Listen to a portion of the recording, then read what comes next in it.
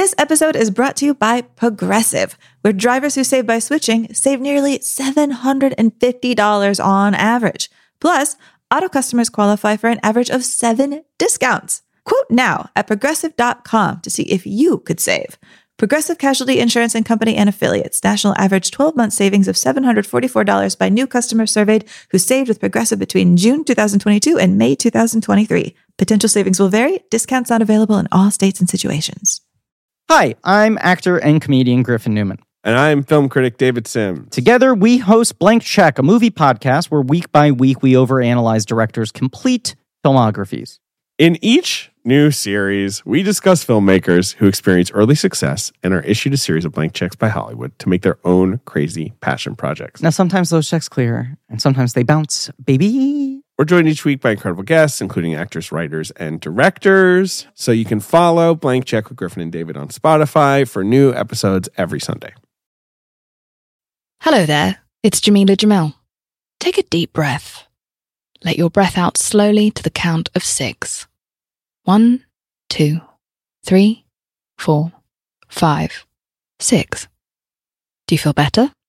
Well, on my podcast, I Weigh, this month we'll be exploring ways to tackle mental health and feel better with guests like Simon Sinek from The Optimism Company, therapist Vienna Farron, comedian Neil Brennan, and many more.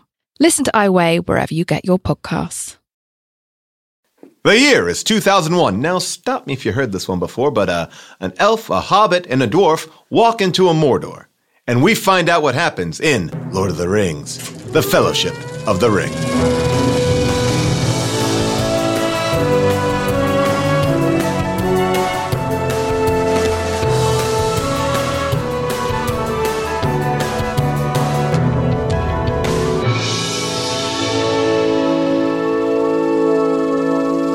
Everybody, welcome to Unspooled. I am Paul Scheer. I'm Amy Nicholson. And this is the podcast where we go through AFI's top 100 films of all time to see if they still hold up, if they're things that are worthy of seeing, and more importantly, if they belong on the list. And before we even get into today's episode, I want to give a big shout out to everyone following along on our Facebook group, the Unspooled Facebook group. They actually have watching parties and they have amazing discussion going on there all the time about the movies that we're doing. I love it so much. It is awesome.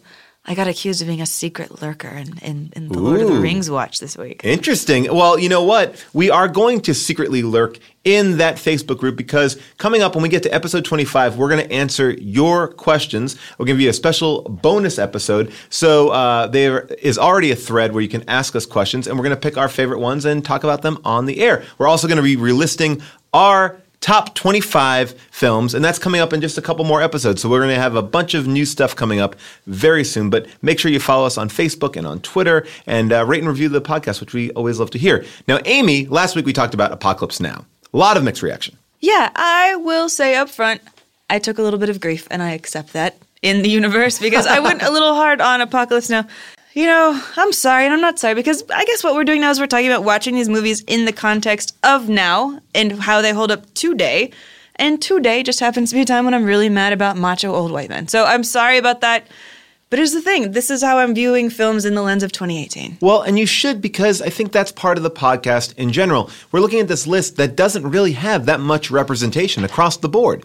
So I think it is a worthy discussion to have. And I think people online were having the same discussion. How do you judge a movie like this? Is it about the personalities and the behind-the-scene drama or what you're actually seeing on the screen? And are they synonymous at a certain point? You don't know. It's true. It's true. I mean, I feel like there's a lot of films where you can pull them apart. And then I feel like Apocalypse Now is one where they are inextricably linked. What happened on the set is literally why this film is partially considered so important, because here's one thing I've been thinking about a lot this week is that this AFI list is voted on by people who have great careers in Hollywood. It's mostly people who make films, know films, are very much in this business. I'm thinking a lot about how this list is voted on by people who are friends with the people on the list. Do you know what I mean? Ooh, yeah. And they're like, it's like a fraternity. Yeah, they're like, I totally remember when Francis came back. How he was kind of screwed up. It was really hard on him. I'm definitely voting that higher. I think there is a personal element to this list that is very real. It's not just all based on what's on the screen. Here, I'm going to read something that Angela Irizarry wrote on the Facebook page. And Angela likes Apocalypse Now. She likes it, but she wrote, the point I believe that Amy was trying to make was that we as a society glorify and celebrate behaviors that would never be tolerated by anyone other than a white male. In this group, we talk a lot about how it's a shame that the AFI list isn't very diverse, yet we aren't willing to call out the power structure that allows one group of people to run wild in the fucking jungle while another group is relegated to the sideline. And it's true, I think there is something in this glorification of, yeah, these crazy badasses, which I just want to say, why? Well, I think it's a good point. I agree. So we're on the same page. And now here are some more outlandish theories about Apocalypse Now. This is from Craig Falkenham.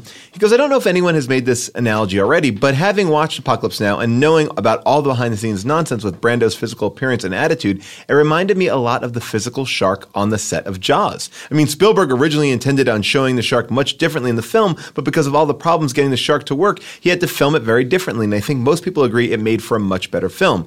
Similarly, I think having to shoot Brando in shadow to disguise his girth and limiting his scenes because of his general attitude really works in the film. The character is meant to be this mysterious, larger-than-life figure, and that's what we get in the film.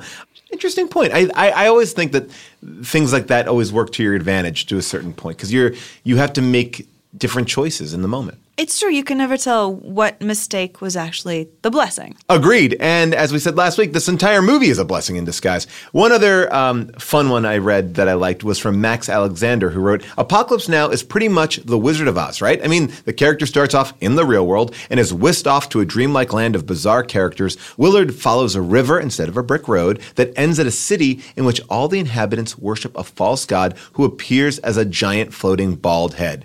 There's a little dog, too. There is a little dog, too. Ooh, I love that. That's a great one. That theory makes me feel like that little dog isn't just there for the aw. I know. It's a larger thing at play. Well, here's something that somebody said on Twitter that I liked a lot. It was at Mr. Pictures Film. And Mr. Pictures is a teacher, and they said, the first writing prompt I used to teach in my college English 103 classes was, quote, is Apocalypse Now anti or pro-war? And so he would throw that writing prompt onto the class, and he said that his class would watch the film and that the responses were always 50% yes and 50% no. It's fascinating. I mean, and I think that that's how we kind of came away from it too. It's a debatable point, and I think that makes the movie kind of a little bit more interesting, or at least watchable, because you can kind of pick the way that you want to view the film. Now, we are going to be talking about another kind of epic film, another journey this week. It's Lord of the Rings. And last week, we asked you to come up with your own Lord of the Rings creature, a character that you would create that would inhabit Middle-earth, and what the powers of this creature might be in a very succinct fashion. So let's take a listen to some of those. Greetings, Paul and Amy. This is Chris Daria from Fort Worth doing my best Christopher Lee impression. And I shall tell you about the myth of the Flooby spawn. Born in the murkiness of the Flooby-Dooby Swampadoo. These tiny little creatures resemble rutabagas with legs, and they shall gnaw off your fingers if you dare to pick them up and eat them. My name is Seamus Weedbottom. I am a hobbit from the Shire, and I hook Gandalf up with the hobbit leaf that he loves. My monster from Lord of the Rings is called the Smegman. He smells real bad, and he's real unsightly to look at. And his mortal enemy, what would kill him, is rain. I think if I'm going to name a creature, it's going to be the Propanosaur. Obviously, it breathes fire powered by propane. I wish somebody had said my cat. I mean, I know people haven't met my cat, but I just think my cat would be so good. And what's your cat's name? Wolf, with an umlaut over the U. Ooh, then they can definitely kind of fit in that Lord of the Rings role. All right, Amy, are you ready to get into it? Am I ever? All right, Amy, so Fellowship of the Ring comes out in 2001. It's 50 on the AFI Top 100 list, directed by Peter Jackson. It stars Elijah Wood, Viggo Mortensen, Sean Bean, Dominic Monaghan, Sean Astin, Ian McKellen, John Rhys Davies, Orlando Bloom, Liv Tyler, Hugo Weaving, Cate Blanchett, Christopher Lee, Andy Serkis. I mean, it's a veritable who's who of early 2000s cinema. Can you tell us the plot of the film? Yeah, this is the story of a younger generation of hobbits having a pickup after their older hobbits shit when they have screwed up everything by taking this ring home to the Shire.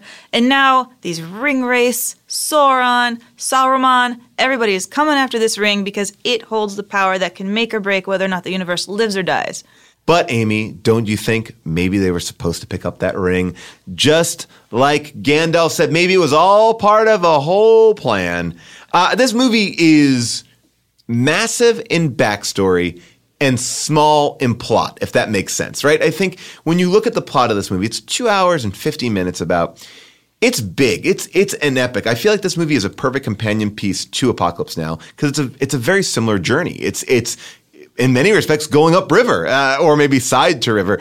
But there is a river. There is definitely a river. It is big in scope and small in story in a way. I'm always surprised by how much of this movie I forgot happened. Like, oh yeah, there's that thing where Liv Tyler is like, do I give up being an immortal elf because I really want to bone Viggo Mortensen? And every time that scene shows up, I'm like, oh yeah, completely forgot that was even a factor. Well, it's interesting because this is 1/3 of a film. And it's not like the way that I think we see a lot of trilogies. I think that Star Wars wasn't known to be a trilogy when it came out. Like this was known to be a trilogy. It was written as one giant script. I mean, basically, Peter Jackson and Fran Walsh presented this screenplay for 2 movies, believing that no studio would ever greenlight a trilogy.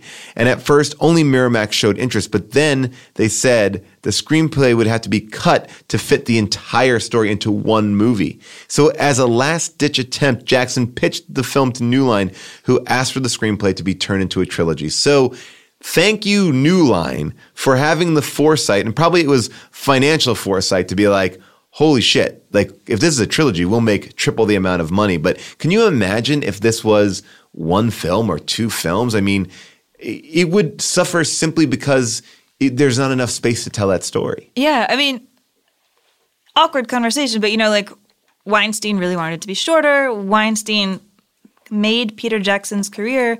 Weinstein was such a monster in so many ways that I heard that there's even an orc in one of the later films that looks like Weinstein. Yes, I heard that, yes.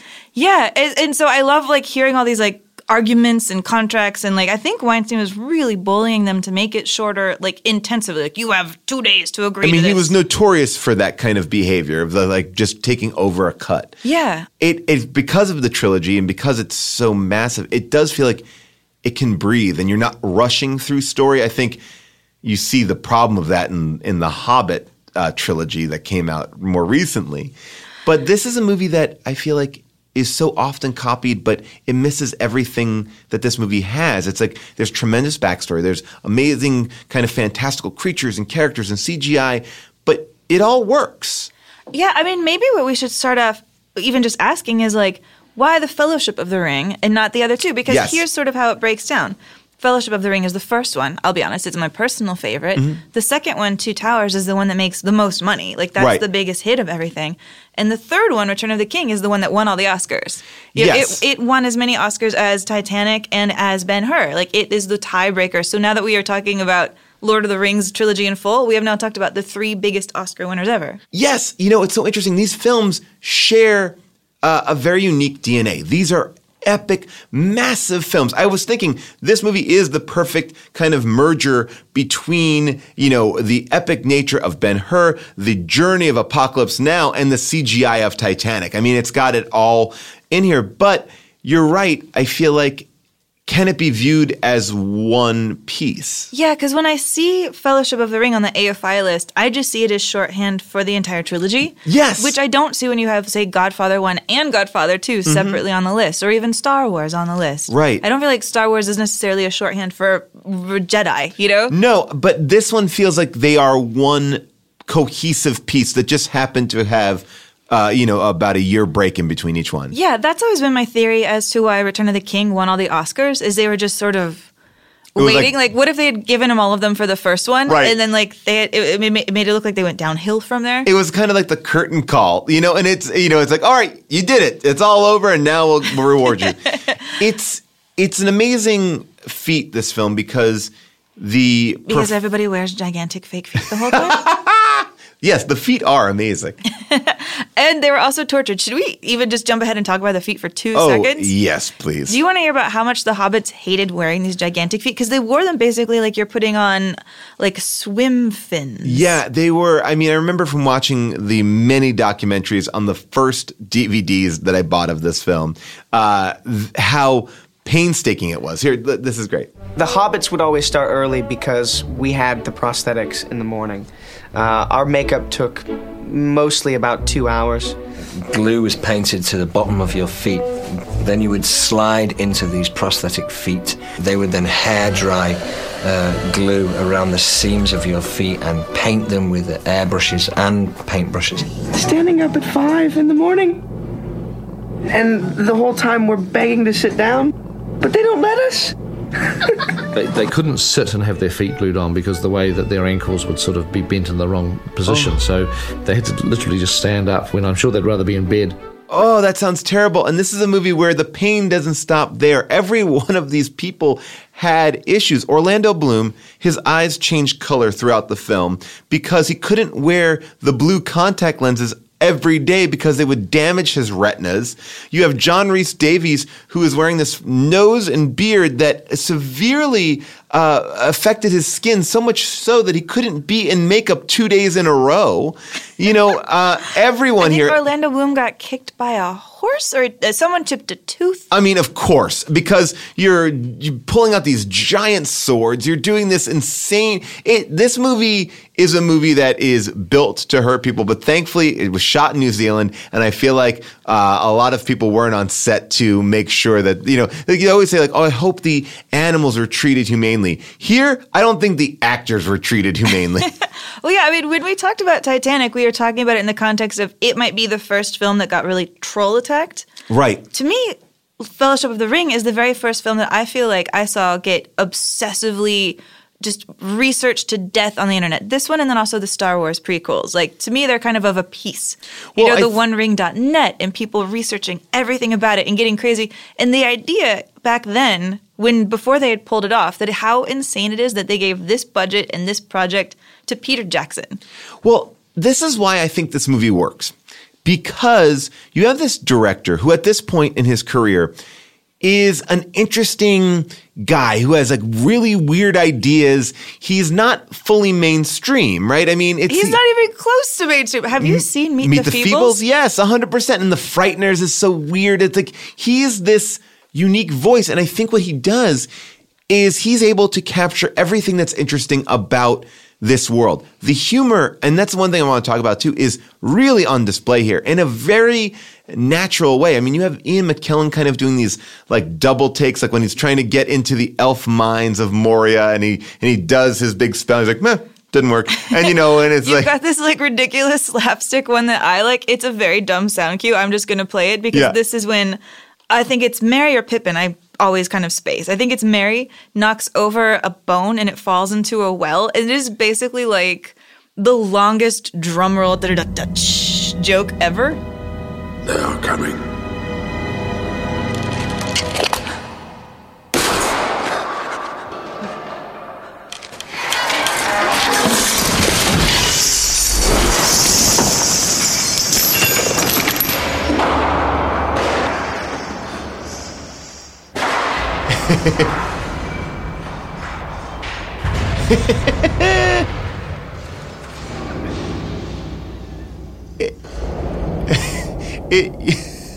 I'm sorry, but that is the most ridiculous vaudeville joke ever. But there's something really charming about it, and I think that's what this movie has in spades. It is charming. It feels like the way that you feel in reading a book. Like you're just in this world, and I think you can get away with jokes like that and humor like that because he's built up enough goodwill that you know, like, oh yeah, this movie is amazing on all levels. It's not cheesy when you see it. I don't know. It made me laugh when I saw that. It's like, it's a funny moment. Oh, I also just like the cojones of being like, yeah, this movie's almost 3 hours. What if we spent a full minute on this well joke? By the way, we say 3 hours. That is the version that they let him release in the cinema. Like he had this extended cut that like, there was no way in his mind that extended cut was not coming out somewhere because it is a full like another hour. Like this guy, no one else could make this thing. That's why I'm a little bit even hesitant about the Amazon series because Philippa Boyens and Peter Jackson just got this world and created this world and made it so inviting to an audience that I wonder if you can actually recapture that without it being them putting their stamp on it. That's funny because I just wonder if they can ever really leave it. You know, it feels like they created this world and they've just moved in. The idea that he was like, you know what, I have to make a Hobbit movie now, that he can't be done with this. Because Peter Jackson is a big old weirdo. I mean, you and I cracked like a very fast Meet the Feebles joke. Yes. I think we really need to give people context for what A Wild Shift, The Lord of the Rings is from Meet the Feebles. So I'm going to just play a fairly outrageous clip from Meet the Feebles. If you have little kids around, maybe turn the radio down just a little bit. So Meet the Feebles is a musical starring puppets. It is as outrageous as possible. It is very mental, and what you're going to be mentally picturing as you hear this lovely little song number is a puppet on a stage doing a giant net dance number. Take it away, puppets. Sodomy, you must think it very odd of me that I enjoy the act of sodomy. You might call the wrath of God on me, but if you tried it, then you might agree that you enjoy the act of sodomy.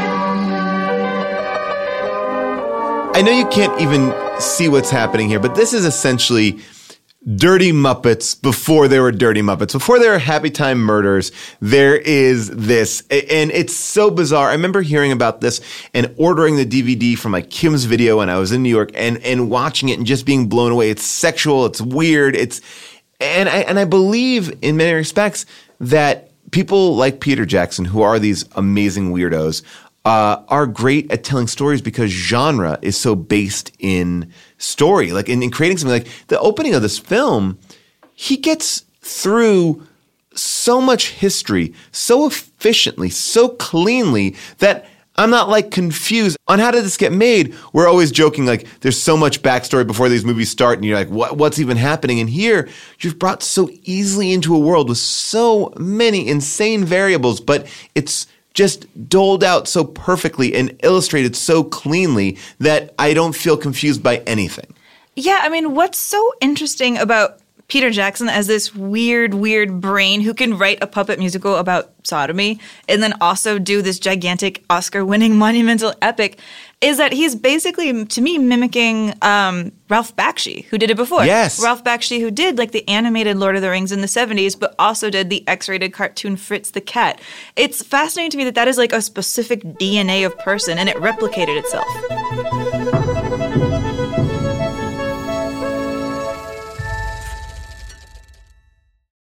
When you need mealtime inspiration, it's worth shopping Kroger, where you'll find over 30,000 mouth-watering choices that excite your inner foodie. And no matter what tasty choice you make, you'll enjoy our everyday low prices, plus extra ways to save, like digital coupons worth over $600 each week. You can also save up to $1 off per gallon at the pump with fuel points. More savings and more inspiring flavors make shopping Kroger worth it every time. Kroger, fresh for everyone. Fuel restrictions apply.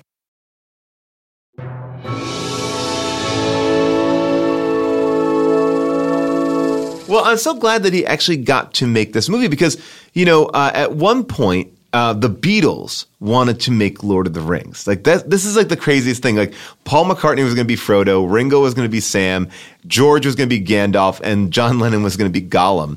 And they wanted Stanley Kubrick to direct it. First of all, I'm first in line for that movie. I mean, whoa. Second of all, I really like that my favorite Beatle matches up with my favorite character, which is I'm a straight up Ringo Sam girl. I love Sam. Sam is the best. He's the heart of the movie to me. Sam is the guy who's like, I don't even have to do this, but I'm going to go the hardest way possible because I love my friend. It's so great. Kubrick, of course, declined this project and went on to make 2001. Stupid mistake, bro. Way to go. But because after that kind of moment, Tolkien, who still had the rights to his books, he just shut it down. He's like, we're not doing this. So luckily, the film was kind of untouchable for a long period of time. And I would say, thankfully, in the 70s, because this movie is prime for a 70s kind of filmmaker. And I feel like it was better served here when it came out, when the technology could actually match it and it could feel so much grander. And it feels, this is kind of one of the most impressive, mixes of practical and CGI on such a large scale. I mean, these worlds feel so detailed and beautiful. Yeah, to me, the scene where you really realize, they pulled it off, is when you see Frodo jump into Gandalf's wagon right at the beginning. Yes! And you're like, that is two live people, both ambulatory, neither one a CG character, somehow making that scene work. And I love it. You know, what he does the whole rest of the movie, Peter Jackson, is he's always just screwing with camera angles so that people are tall or short. Crazy. He's like, the camera's up on the roof, the camera's down by the ring, the camera's over here. And just distorting your view of how big people are, how wild anything looks. It's absolutely visually crazy. I mean, one of the scenes that I love in that way is when the Fellowship is being formed and they're all around the table where the ring is in the center. You see all the different heights of everybody, and they all. I just feel like there's a lot of care and thought into every little detail, and it feels Kubrickian in that level, but it's more fun, if that makes sense. In that level of obsessiveness. Yes. Yeah, it feels very obsessive. This feels like an obsessive film. Maybe I should say here that I understand Lord of the Rings obsession a bit, not me personally, but my mother is very serious. If my mother has like one trivia contest in San Antonio where she lives about the Lord of the Rings, she has made a point of saying the only question she's ever lost was one about war because she kind of zones out on war stuff. Okay, yeah. She doesn't care that much. My mother has a hobbit. She's Eleanor the Hobbit. I love this. Eleanor is Sam's daughter. Wait. What do you mean your mom has a hobbit? My mom has a hobbit. My mom picked out a hobbit, and that is who she is. But there's not a physical hobbit. She's just like, I am now a hobbit? Yeah, my mother has a hobbit outfit. You know, it's like a long, tasteful little skirt. She has a little apron. She has a vest. Whoa. Yeah. I did not know. Right. So your mom cosplays then as a hobbit. I should find this picture where she's hanging out with like a Gandalf and like a Frodo when they're going to go see one of the movies. I think they're going to go see, I think they're seeing King. Wow. They all dressed up. They went to the theater and my mom was her hobbit. My mom was Eleanor the Hobbit. I know what it's like to grow up in the household of a person who has like 70 different hardcover copies of this and is crazy. And like as a journalist, the one rule I have is I never ask anybody for photos or autographs. I think it's horrible. Right. The one time I broke it is for Christmas. I had Peter Jackson on the press tour for Lovely Bones sign my mom's hobbit. Oh, that's awesome. Was he willing to do it? Oh, he was totally willing to do it. And I think he even inscribed it to Eleanor. Oh, wow. I think that also this movie being shot in New Zealand, we talked about it a little bit earlier, really did help the film. You know, first of all, it's a countryside that feels relatively unexplored. So everything that you see feels new and different. I think that that's kind of a thing that Star Wars has really taken in the new versions of the franchise where and even in the old, you're just seeing things that are practical, that are real locations, but they just look magical. I mean, you don't even have to do that much to the set. It's like getting really high and watching Planet Earth or something and being like, whoa, this planet's amazing. You said hi, and I'm going to let you in on my weird journey that I took on this movie. So I'm watching it, and I've seen this movie so many times. I've seen it in this theater. I've seen the extended cuts. I've owned the DVDs. So I'm just watching it now, and I'm watching it in a way where I'm just sort of looking at it, and I'm like, this movie is kind of a metaphor for addiction. Think of the hobbits. They're living in the Shire. They're just drugged out all the time. They're partying. They're eating second meals. And then they're like, you know what? We got to get out of the Shire. We're done with this. Like, we have to get rid of all of our stuff. And the ring is drugs. It's like a big bag of Coke. And it's like, let's get it out of here. And every time people come close to the ring, they're like, I want to wear that ring. I want to do that Coke. I want to smoke that weed. They got to throw it into the pit, which is like a giant toilet. And basically what I'm saying is Lord of the Rings is like a modern day Sid and Nancy, and that's how I looked at it. They're all drug addicts on a road trip. That's why when anyone wants to put on that ring, they just freak out and get that like large Marge face. We're like, give me that weed. Stupidest metaphor for what I think this movie is. But after you've seen it like 9 times, I feel like you can dictate your own theory on the movie. I don't know if I've ever seen anybody freak out that way about weed, but whatever they're smoking, I'll take it. Yeah, maybe. That's Coke. Yeah, I mean, Sauron's eye is like totally bloodshot. Like, man, what have we been up to? Like, oh, we're crazy now. And I do actually feel like Bilbo Baggins' birthday seems like kind of a summer camp movie. Like the kids are getting restless and they're dancing and like, go flirt with that girl. Oh my God, I can't go ask her to dance. We got to do dishes. In fact, I even think Bilbo is a little bit drunk. Wait, listen to this.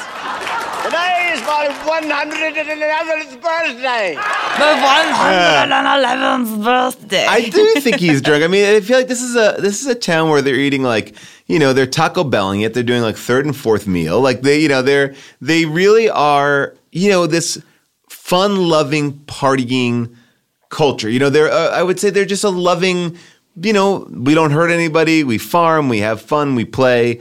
And I think that that's what makes the journey so kind of interesting is, you know, you're following this, you know, this person who's never really had to care or do anything have this great, intense responsibility. And there's some malevolence in there, though, don't you think? That the hobbits, to me, I find the hobbits to be like people who don't vote.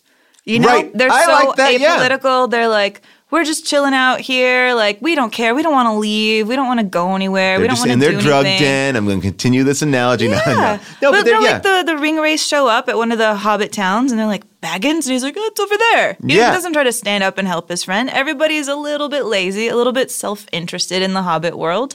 Well, and it's so interesting because the threat is an object. I mean, it ultimately is an object. I mean, yes, the Eye of Sauron, and you have, Saruman, but the villain that's chasing them ultimately is with them at all times, and it's the ring. And the way the ring is so beautifully shot as this beautiful object, but this intimidating object, the way the sound design goes, like there's that scene in the beginning when the ring drops to the floor and you hear it, it just has a literal weight, but you're like, whoa, I've never seen an object be the villain, you know? Paul, I pulled that sound clip because really? I love it so much when the ring falls, because it is that little thing where you realize this does not have the weight of an ordinary object. Right. Whatever this is absolutely foreign, and he pulls that off in the sound design. I mean, even in watching that clip, it doesn't even slide off the hand. It feels like it's weighted in his hand. Can I ask you a dumb question? Yeah. Help me understand what the ring is. Like, I understand what it is ultimately. Like, so there's all these rings that are given out, but this ring can rule them all. In a weird way, I think you feel it more on an emotional level than you understand it on an analytical level. Because there are these things where people's faces are turning into demons when they're getting around it. And it's like, is that Sauron coming out through them? If so, there's so many things. Like when you put on the ring, you're invisible, but then you're also in the spirit world. Yeah, it's wild. Like this time when I was watching The Ring, honestly, there's this speech that they give right when they get to the town, and I pulled it because it's them talking about how the ring race got formed because they wanted the ring so much, because they wanted to be near the power of the ring so much. And I swear to God, maybe I'm crazy because this is like the only thing on my mind right now, but I was thinking like, oh, it's like term limits for senators. Like, I don't know why these like 80-year-olds keep running to be in office, except that they just need to be in office because being in office is this power. And so I was listening to this speech and I was thinking how it makes me think of Mitch McConnell. There were once men, great kings of men. Then Sauron the Deceiver gave to them 9 rings of power. Blinded by their greed, they took them without question, one by one, falling into darkness. Now they're slaves to his will. But it's just on my mind because I'm trying to understand why people do evil things for a thing I don't understand. Well, I think what you're talking about is the attraction of power. And power makes you feel vital. It keeps you young. It keeps you relevant. And, I think when you see Bilbo has aged so much in his short period of time away because he's been away from the ring, it is, a metaphor for the idea that like your life catches up to you. When you don't have power, it's like there's nothing left for you to do. And I think that's why this book and why this film is so kind of universally loved, because everyone can get that. I think on the basest of levels, it's like you think, well, could I have that ring? And when you see Cate Blanchett like wanting it, and she seems to be the most even-keeled of them all, and everyone seems righteous and fair, and they all succumb to power. And I feel like absolute power corrupts absolutely. I mean, that's really the undercurrent of this film. Everyone is susceptible to it. It's true that there is no real distinction when you're the owner of the ring between being a good person or a bad person. There is no good person owning the ring. No. As soon as you own it, you are down the downward spiral to evil. And what's so interesting about the way that Peter Jackson gets all of this across is, he does those little like shock flashes where Bilbo suddenly looks like Bat Boy on the cover of the Weekly World News. Yeah. Or where Galadriel just looks pale and evil and her eyes get dark and there's that crazy, like a photo developing slowly in the chemical processor look to her. I mean, Peter Jackson is a guy who made a bunch of horror movies before this. He made like gore films and splatter films, and he uses all of these techniques in Fellowship of the Ring. Like this movie, has so many horror elements to it. You know, it's really shot like a horror movie half the time in its crazy canted angles and in the tension and in the dark hallways that people walk down. He's using everything he can to make the story feel as dark and creepy as possible. I totally agree with you. This movie feels so infused with genre that I would say it even feels like an old serial. It's chapterized. I mean, you go from chapter to chapter. If you watch this, 20 minutes at a time, it's still very fulfilling because it does have a beginning, middle, and end. And I know a lot of people say like, oh, the last film, Return of the King has so many endings. But this also, like, you think the film should maybe end when Gandalf dies. All right, no, you think that the film should maybe end when they, go back off on their journey. There's multiple endings here. It's not a bad thing, but it doesn't play like your traditional film, I guess. Yeah, you know what it felt like to me, honestly? And then I went and found out a fact that made it make perfect sense to me. Peter Jackson's favorite film when he was growing up was something we've talked about, King Kong. Oh, interesting. He loved King Kong. And when he was like 8, 9, 10, he would be in his backyard with a Super 8 camera making his own little versions of King Kong. And I thought, like, once I really put that together, I'd already even made this little note where I was like, oh man, when they fight like the giant cave troll, the cave troll sounds exactly like King Kong. I'm not kidding. Wait, let's hear a little bit of Cave Troll.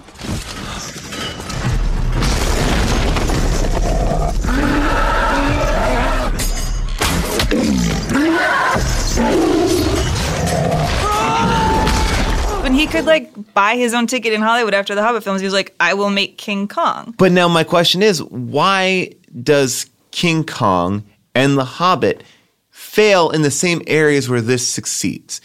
Nothing has really changed. He's still with his partner. He is using the same, technology. What is it that makes those films not as epic or universally embraced? I mean, I have this very dark and weird inside baseball theory onto why the Hobbit films really, really tanked. Yeah. But you know that he released The Hobbit in also a new format. He did it in 2K and then in 4K, where you can see just crazy detail in everything. So what happened is they offered it to all of us critics in LA, like, do you want to come and see the first Hobbit movie? Right. And the very first one they had was 3D 4K. And if you have never seen a 3D movie in 4K, like separately, they're both really overwhelming. Right. Together, people felt like they were having like a tiny bit of a heart attack. Oh, wow. It was so stressful because it was 3D, but you could also see too much. You could literally see like the glue in the dwarves' beards when they're all sitting around like yelling at Bilbo and eating for like an hour. All of the critics, when we got outside after the Hobbit, we were all standing in the Warner Brothers lot just sort of losing our minds, like blinking and squinting and like, what did we just see? It was so intense, our eyes melted. And that was the first press screening. So the very first press screening was everybody coming out of The Hobbit and being like, what the fuck just happened? What did I see? And nobody could even pay attention to the movie.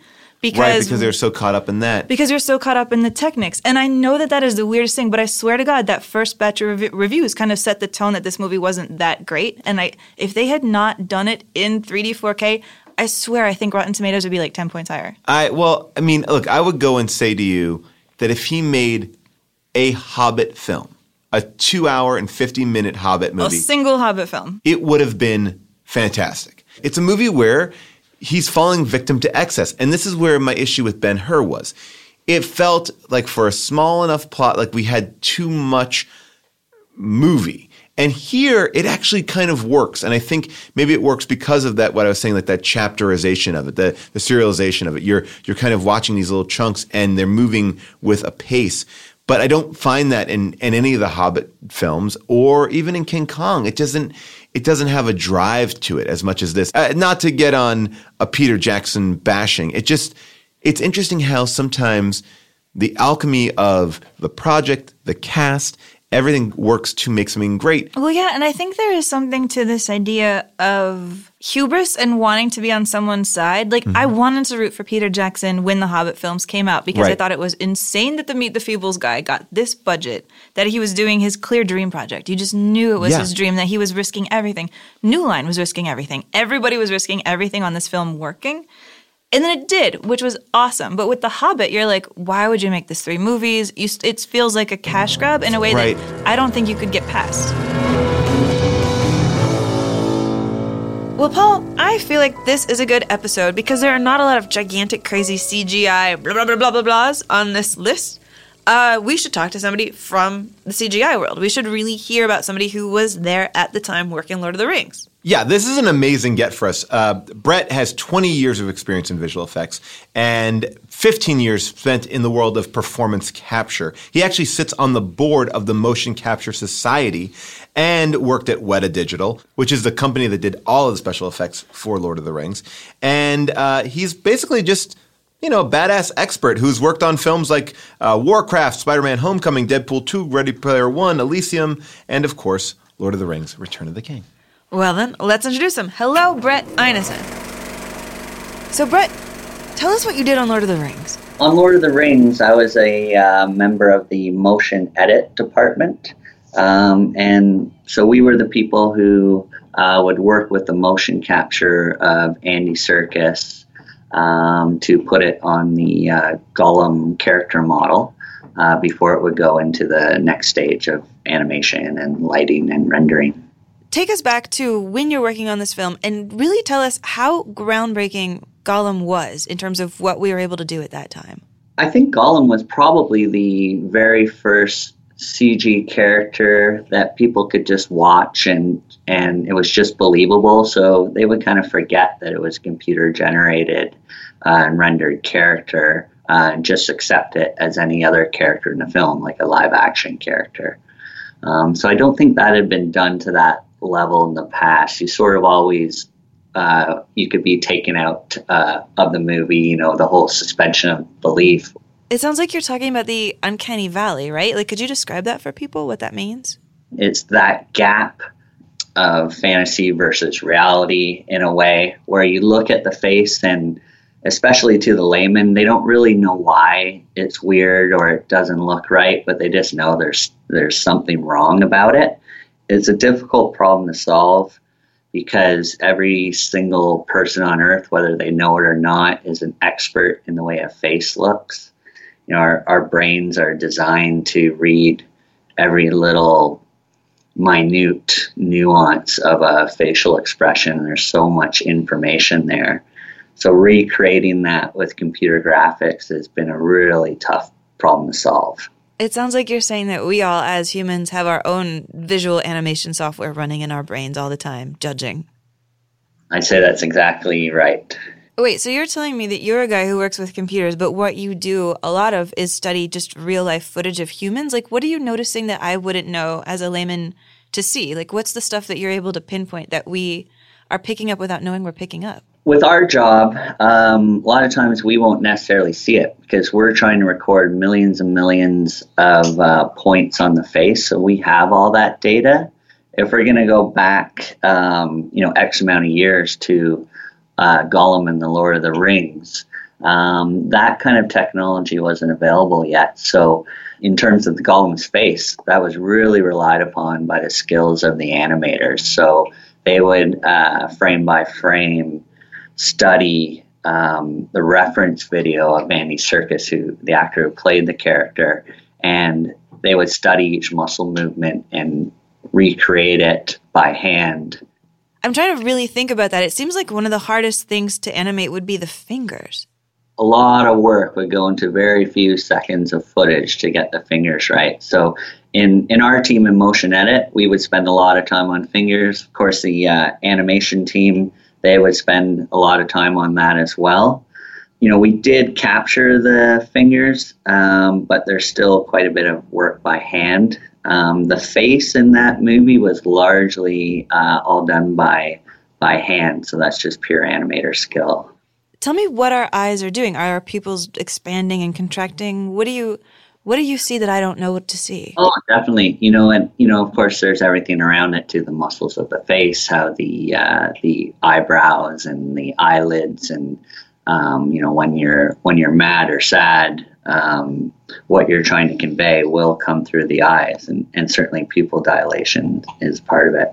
And what I'm so curious about, though, is I know that this motion capture technology moves along so fast. It gets better and better exponentially. So the technology when you were making the third one, was it already better than when they made the first one? Yeah, it really was. Weta Digital had to build some of that technology along the way. So what they were doing in the first two kind of informed the development process. So a lot of the tools we used in the third film were built during the second one and sort of probably finally realized in the third film, so that the teams were able to get their work done. I mean, when I hear that, I imagine being like a perfectionist and working on the third one and being like, man, I almost wish we could go back 2 years and redo Gollum a little bit with what we have now. I mean, do you feel like that when you go back and watch the stuff that you animated in the early 2000s compared to now, thinking like, man, I wish I had another crack at Gollum with everything we have now in 2018? You know, I think that about a lot of projects, to tell you the truth. And, you know, with Gollum, I just don't think that way. I kind of feel like he was so ahead of its time. It turned out, I believe, better than anyone could have hoped and expected. And I just feel like that guy stands the test of time. What's one of your favorite effects in CG? Because mine is probably the T-1000 from Terminator 2. Oh, yeah. Yeah. Probably for me, one of the most remarkable is going to be Jurassic Park. The first one, obviously. Computer graphics were just emerging. You know, they've been used in films, of course, before that, and probably to smaller bite-sized pieces and tinier effects that weren't that remarkable. But the Jurassic Park dinosaurs with so many living, breathing creatures throughout every shot, that just hadn't been done well before. You also went on and worked on Warcraft. I was wondering if you could talk about the difference in the two types of orcs that we have, the Lord of the Rings orcs and the Warcraft orcs. You know, I'm not sure what the cultural difference are between them, but the way they were shot is certainly different. You know, Warcraft had the advantage of being so many years later. So those orcs were actually shot live on set during principal photography. So when you would stand on the Warcraft set, you would see, say, 10 knights that are practical. They're people in tin outfits fighting 10 people in motion capture suits. And what we would do there is we would, in real time, we're able to retarget the actors' animation to the orc characters. And so when the director looks through the lens of the camera, he'll actually see the orcs in their 10 to 12 foot size fighting these knights in real time. It seems like when that's happening, it would be really hard to lose track of what is reality and what isn't. Well, I have to say, you know, a lot of times in the business, you're just kind of working and it's business as usual. But standing on that set, watching the orcs and knights fight in real time blew my mind. So I can only imagine how it was for people who weren't used to this type of technology. I mean, these actors, when they're covered in these sensors, how many sensors are we talking about? It depends on what you're doing, but it's an average of about 60. So what we try and do is we try and track, the position and rotation of each limb segment. And typically in an isolated object, you will want 3 or 4 markers on there at least. Because it's a human body, we do know things about how the human body can move. We know, your forearm can really only move on one axis and things like that. So we can strategically place those markers to use less than that per segment. So there is a real strategy into how that works. And it's been kind of iterated over the last 20 years into the best ways to achieve that. Can the actors, when they're all rigged up like this, can they also just wander off the set and go get a coffee? They can do. Yeah. Yep.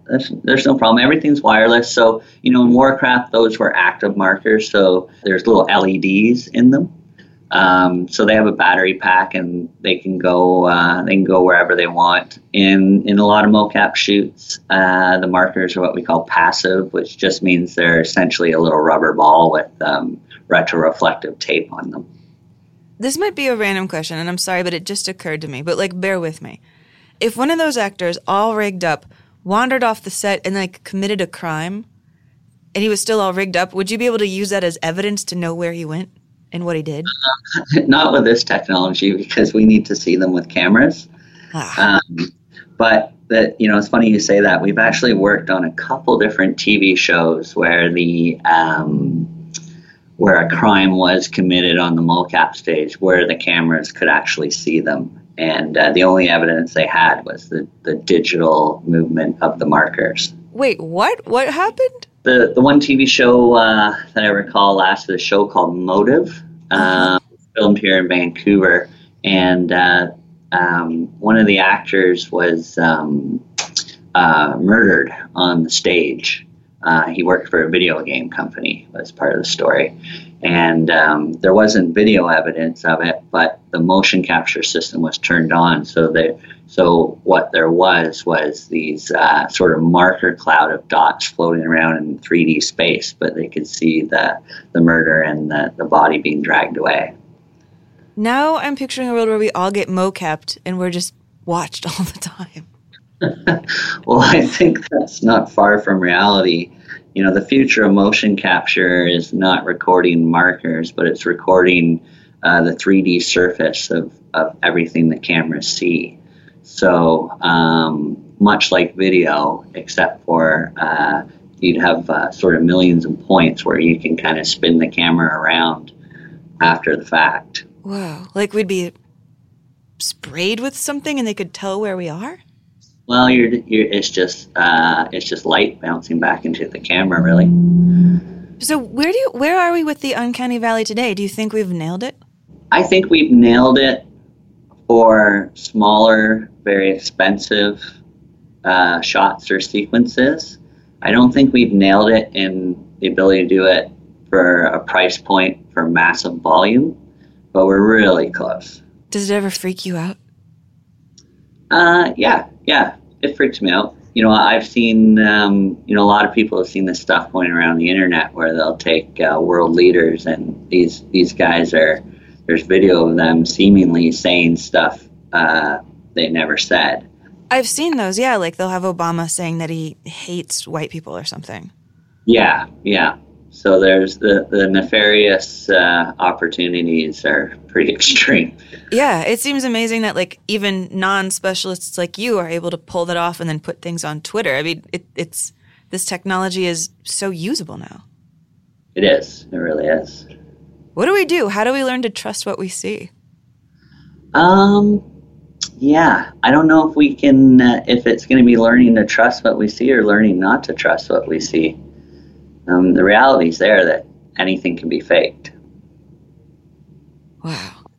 Well, Brett, this has all been super interesting if I am talking to the real Brett and not an animated simulation.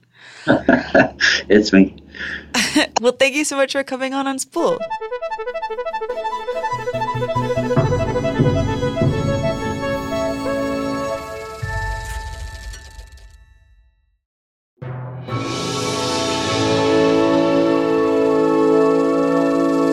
Let's talk about this cast. I mean, this cast from top to bottom is absolutely amazing. I mean, I believe that this movie kind of thrust Ian McKellen into a role that I think, or popularized Ian McKellen. It definitely boosted up Orlando Bloom. Viggo Mortensen, I think, becomes a big star after this movie. Yeah, I don't know if I'd seen Viggo before then. Yeah, no, I mean, Viggo Mortensen, even in the beginning, didn't want to do this movie. He was convinced by his son to accept the role.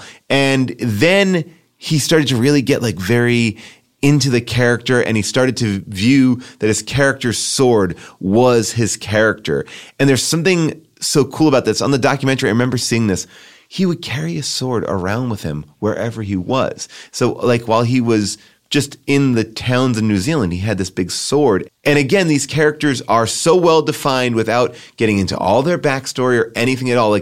It's the actors who I think really are popping to make these characters just feel immediately lived in. Yeah, I mean, the one that really stands out to me is Elijah Wood, because over the course of the films, he does less and less talking. I mean, he's almost silent by halfway through this film. Yeah. He's like, I'm talkative and fun, and oh my God, it's a party time, and I'm like, happy Frodo. But really, once he becomes the bearer of the ring, he goes silent, and then he spends, the next 8 hours of movie barely talking, but communicating with his eyes. Yeah. He does so much with his eyes. That's like a silent performance. His eyes are so big. and so blue, and they carry all this weight behind him. It's amazing to me that he pulls off still being the emotional center of the movie, because you would think there's a world where he kind of disappears. You have these flashy, grumpy dwarves. You have hot as hell Viggo Mortensen being super gorgeous. Yeah. You have Christopher Lee, who always wanted to be in this film and wanted to be Gandalf from the beginning, and knew Tolkien was like, "Yo, I'm your Gandalf," right? But then it never came together. He is utterly fantastic in this movie. He's so fantastic. I couldn't take my eyes off him this time watching. It's like, wow, I love everything about it. Yeah, but yet still, Elijah Wood is the anchor of this movie in a way that it's almost astonishing. I really find it astonishing he was able to do it. I think this goes to Peter Jackson feeling so comfortable and confident in this world that he could allow it to be silent. They didn't have to overtalk everything. And I think that the emotion, through music and sound design and just these very archetypical images of good and evil, it looks like you're looking through a picture book. I've been reading a lot of books with very little words to my kids, and you have to communicate so much on the page. I just love it. But I have to say, Liv Tyler, I think, is fantastic in this movie. When she comes in, she carries herself in a way that I never had seen Liv Tyler be at this point. I was like, wow, it's powerful and cool and badass, and she's just a great. I love that character. Yeah, it's probably just my bad that I can't get over seeing her as so 90s that she makes the movie feel older to me. Kind of like, that there's this scene, I've noticed this every time I've seen Fellowship of the Ring in the theater, where you see her dad for the first time, Hugo Weaving, where he really zooms into view. People always laughed at his face.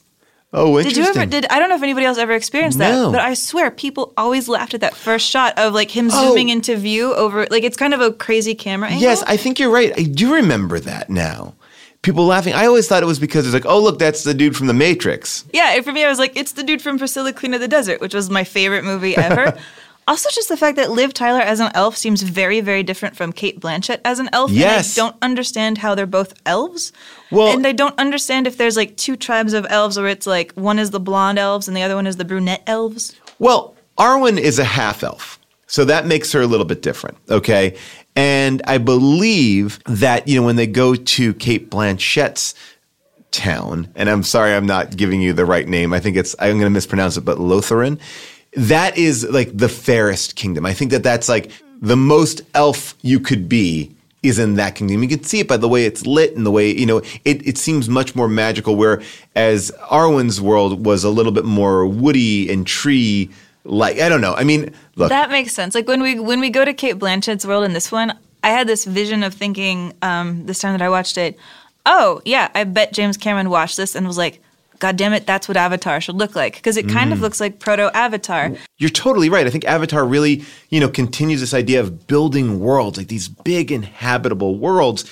And we also are a real part of the journey. I think, for me, I know a lot about Lord of the Rings because of all the behind-the-scenes footage that you saw on the DVDs and online. You really were brought with Peter Jackson as he was building this world. Yeah, it really felt like this movie was just poured over within an inch of his life for information. Yeah. I actually had a hard time pulling interview clips, because everything was done in this MTV style. Yes. All the documentaries are I'm a quote, quip, quote, and there wasn't that much I could find that was actually humans really talking. Well, it's funny though, because certain things, stick out to my head. I talked to you before about how Viggo Mortensen carried his sword. And the other fact I remembered, and I went and Googled it and I found that it was a true memory, was that this is the craziest thing.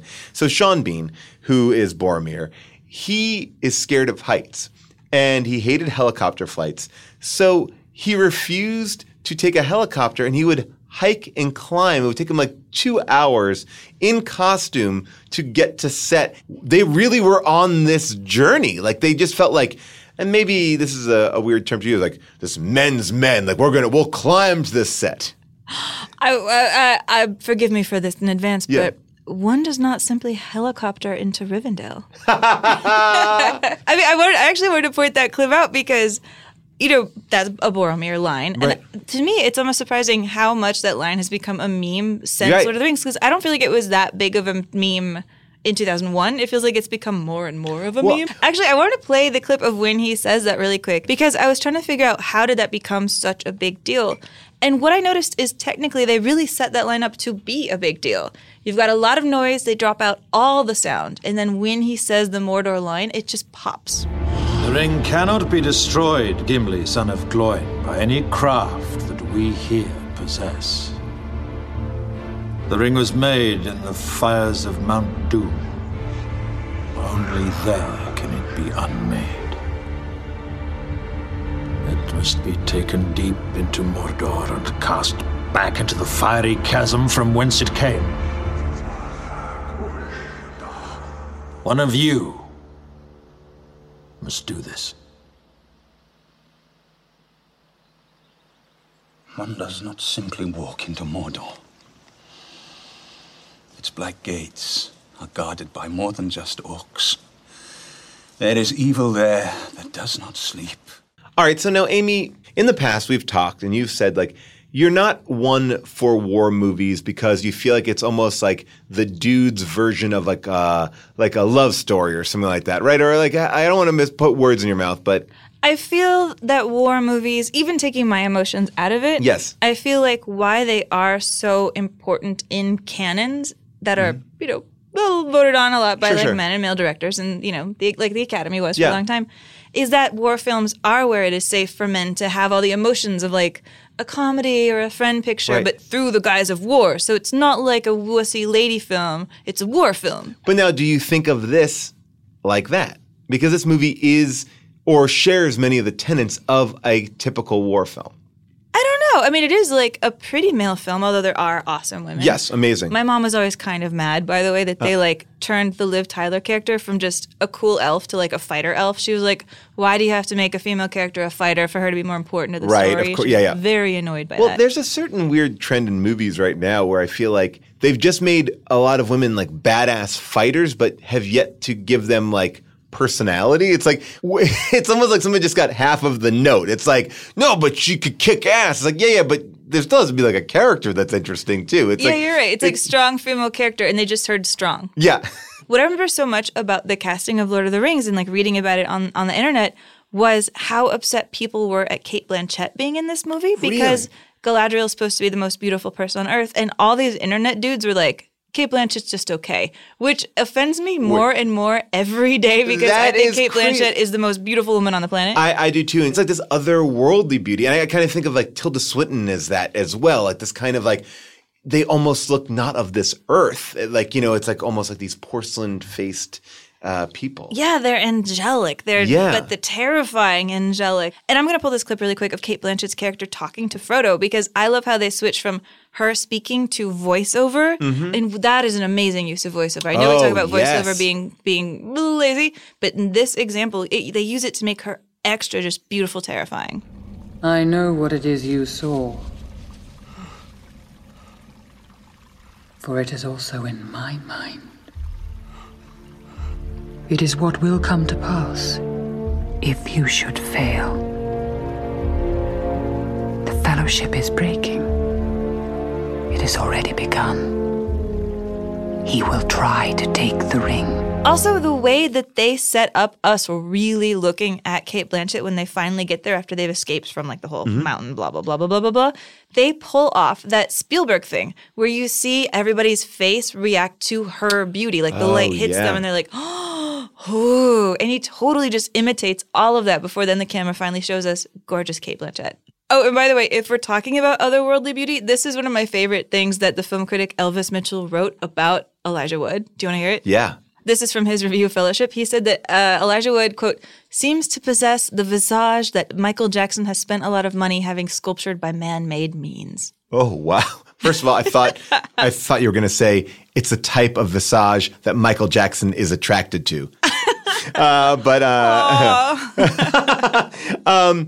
In casting a movie like this, it's really interesting, and I think it's a hard thing to do because you don't want to cast people who feel of present day, if that makes sense. And I think like Mike Kruba with Liv Tyler. Yeah. But I think that he did a great job of even having someone like Sean Astin, who at certain points has had a very big career, but yet he kind of blends in here. He doesn't feel outside of this movie. Oh my God, you just reminded me that I had a Sean Astin dream last night. Oh, really? Yeah. Whoa, I had this dream that we were hanging out with Sean Astin. Ooh, this is totally serious. Yeah. And that he had gotten like unrecognizable Marlon Brando big. And in my dream, I was really bummed out for Sean Astin. And I haven't Googled it. I believe that I'm 100% wrong Yes, about all of this. he has not become Marlon Brando size. I'm so relieved. In my dream, I was really depressed. But anyways, talking about Visage, have you heard about the lawsuit involving Lord of the Rings and the president of Turkey? No. Because this Turkish journalist made a meme where he pointed out that President Erdogan looks a lot like Gollum. Okay. And he looks a lot like Gollum. He looks like Google Erdogan. Erdogan is not a good guy, so I'm okay with everything we're talking about right now. He's really destroying this is like, free press and film individualism. He's a censor. He's a nightmare. He's a friend of Trump. He's everything. But anyway, he put these photos up, and there is a law in Turkey where you are not allowed to insult the president. So anyway, there was a whole court case because this man who made this meme was going to go to prison for 2 years. A Turkish court has posed an interesting question to a group of experts. Is the Lord of the Rings character Gollum good or bad? It may seem like a random question, but it has to do with the case of Dr. Bilgin Çiftçi, who compared Turkish President Recep Tayyip Erdogan to the pasty fictional creature back in October. This week, a court in western Turkey was unable to find a physical appearance between Erdogan and Gollum. So a judge reportedly asked a group of 5 experts, including psychologists and a movie expert, to weigh in on whether the comparison was an insult. Wow. Yeah, and do you want to know what happened? What? Do you want to know? Okay, so first he was convicted guilty, and then they were like, hold on. And they came up with this new brilliant legal argument. They said that the person in the photos that they were comparing Erdogan to was not Gollum, it was Smeagol. Because you know that he is 2 different characters. And even like Peter Jackson got involved in this. And he was like, no. Smeagol is a joyful, sweet character. He's not insulting the president. Smeagol does not lie. He does not deceive. He does not attempt to manipulate others. Those personality traits of being evil, conniving, or malicious belong to Gollum, who should never be confused with Smeagol. That is genius. That's like a John Grisham novel twist at the end. I love that. That's amazing. And I'm also just fascinated that these big leaders around the world are being so threatened by images of fictional characters. I mean, like Xi Jinping, and that is the president of China, who does not like being compared to Winnie the Pooh. So he has banned all this Winnie the Pooh stuff. And John Oliver has done a lot of stuff about that. But like he has banned the use of it because he looks a little bit like Winnie the Pooh.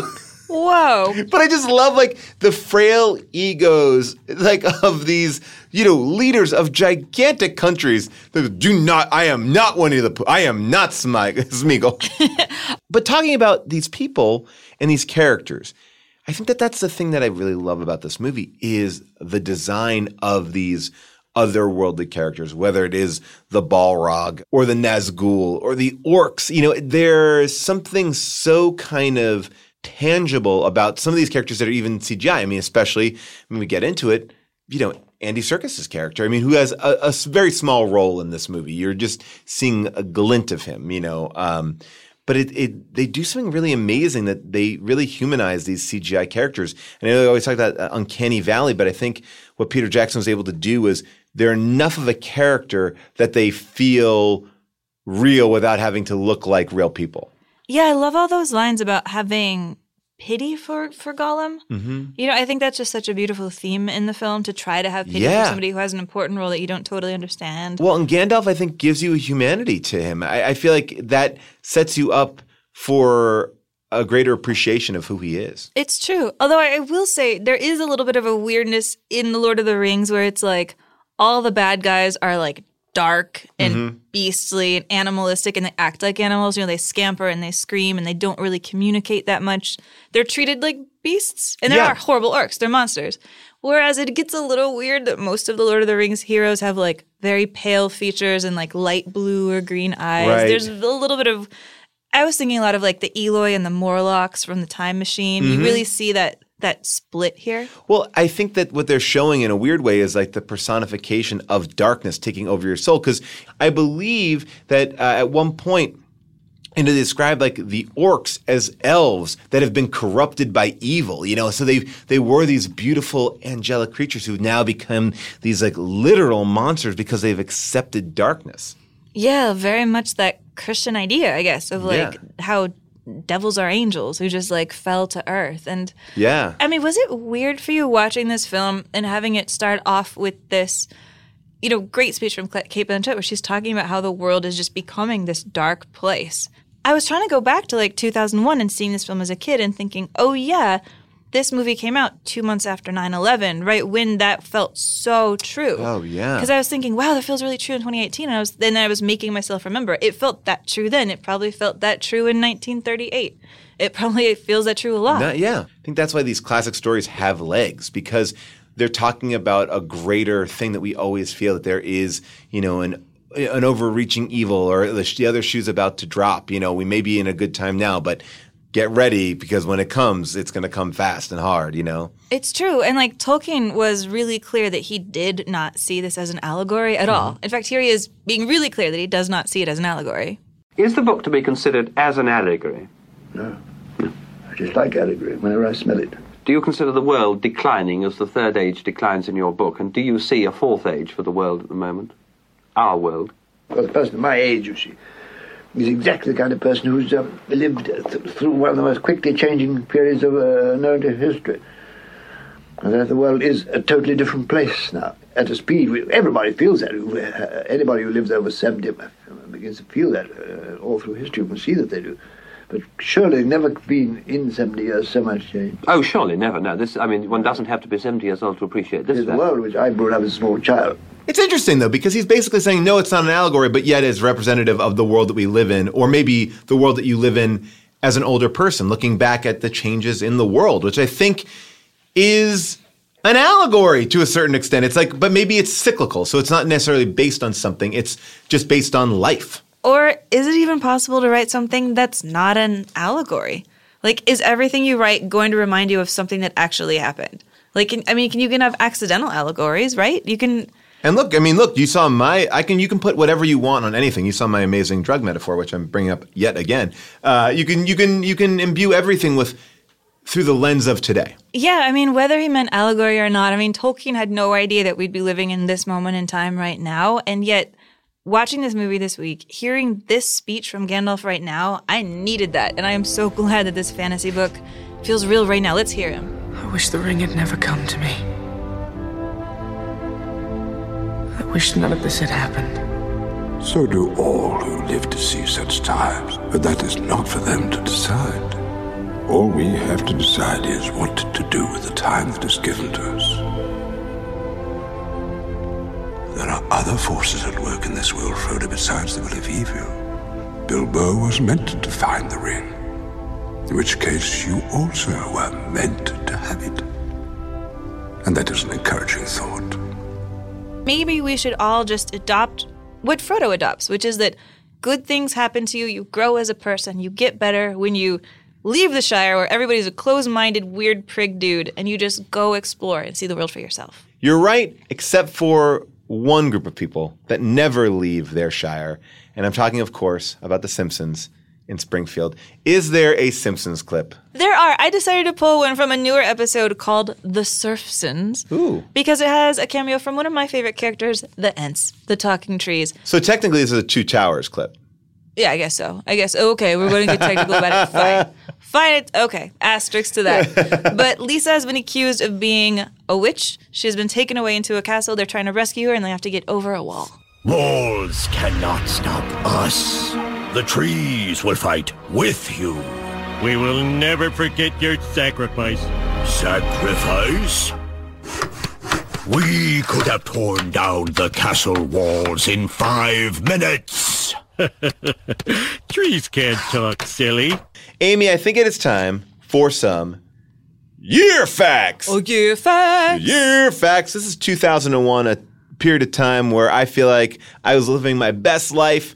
You got monthly rent is about $715 a month. The cost of a gallon of gas is $1.46. Wikipedia comes online in 2001. Napster is immediately full of orc information. Napster's closed down by court order. The Mir space station is decommissioned. Apple Computer releases the iPod this year. If you're going to the movie theater, you're seeing movies like Harry Potter and the Philosopher's Stone. You're seeing The Ring, Monsters, Inc., Shrek, Ocean's 11. Even Pearl Harbor came out this year with our friend Liv Tyler, right? She's in that. Yeah. And popular musicians, you got Weezer, you got Janet Jackson, Destiny's Child. People are watching CSI on TV. They're still watching CSI now. Survivor, Malcolm in the Middle, Ed. It's pretty, this is a very recent time. I mean, this feels very, connected to us. It's an interesting time for us in society that this comes out 2 months after 9/11. Like you said, it's, God, I was doing that thing where I was rolling my eyes at all the modern movies and stuff. Like, yeah. Oh, really? Ugh. Although, I mean, the Harry Potter thing coming out right when this comes out, I think that is a really good dovetail, that we just burst into this gigantic, opulent world of fantasy. Which I think when Peter Jackson finally won that Oscar for Return of the King, when they won, that was the very first time that a fantasy film had ever won Best Picture. Ever. I think now you can kind of count Shape of Water, I guess, in that group. But he actually said that fantasy has been the F word in his Oscar speech. Oh, wow. Talking about Harry Potter and thinking about this list and going, do you think that Harry Potter belongs on this list? The AFI Top 100 list. And that's an example of the first film that I wouldn't put on this list. But there are other films in that, series that maybe are as good as Fellowship? I don't know. What do you think? I'm asking it without really having an opinion on it. I don't know if I really need a Harry Potter, but it was such a big part. And we do talk about, we have to represent that time. Right. But then if we go down that road and we're like, we have to represent the last 10 years, then we'd have to put a Marvel film on there, and I don't want to do that. You wouldn't want to even put Black Panther on that list. I mean, I know that's very early to make that distinction because it's still essentially almost out. Oh, God, I'm going to get in trouble, but I don't think Black Panther's that good. Okay, all right. Sorry. We will save that conversation for another podcast. I just think Ryan Coogler doesn't know how to direct action scenes in that. I just think the action scenes are not that good. Okay. I like a lot of it, but... all right. So there we go. All right, so back to the original question. I think the Harry Potter books are going to be around for as long as the Lord of the Rings books. I think they've only gained in popularity. I think that the cult of it is just as strong. I think that the movies are very well executed. We may not even see the last incarnations of these films that we've already seen. I could see these being remade in 20 years, like Harry Potter films, and I think especially as you get towards the end, I think from the fourth film on, they really, they just kind of take on a life of their own. I think that a Harry Potter could be on this list because I feel it is equal to a Star Wars, to a Lord of the Rings. Oh, but you know what? Wait, I wonder this. Do you think the Harry Potter films are even eligible? They're made in America, but they also are so British. And they've gone back and forth with this British law. But I think I don't know. I think the money is the Warner Brothers. So I feel like that makes it an American film. I don't know. I don't know. That's a head scratcher. What about this? This is clearly not an American film. This is if we take the same idea. True. Okay. Yeah. So, it's just financed by an American entity. I wonder which Harry Potter they even put on the list, though, because I don't think the first one was that good. You couldn't Fellowship of the Ring it. My favorite ones are in the middle. And when do we ever put just something from the middle of a franchise? Well, that's what I think you might see. I think if I was to put one on, I would put The Prisoner of Azkaban, which was directed by Alphonse Cuarón, because I think that changed the tone of the Harry Potter films. The first two are, very childlike. And I think then the tone changes and that shift then takes us all the way to the end of the films. And I feel like that's the one that you would maybe want to look at as, changing the entire direction. Yeah, I can see that. That's not the one where Robert Pattinson dies, right? That's the one after it? I believe so, yes. The next one is the one with Goblet of Fire. That's one, yes. Those are my two favorites, I think. And I don't say I like the one where Robert Pattinson dies because I don't like Robert Pattinson. I think he's a great actor. Yes. I just like that one because it's really death becoming real. Amy, this movie is universally loved. Like we said, there's a million Simpsons clips.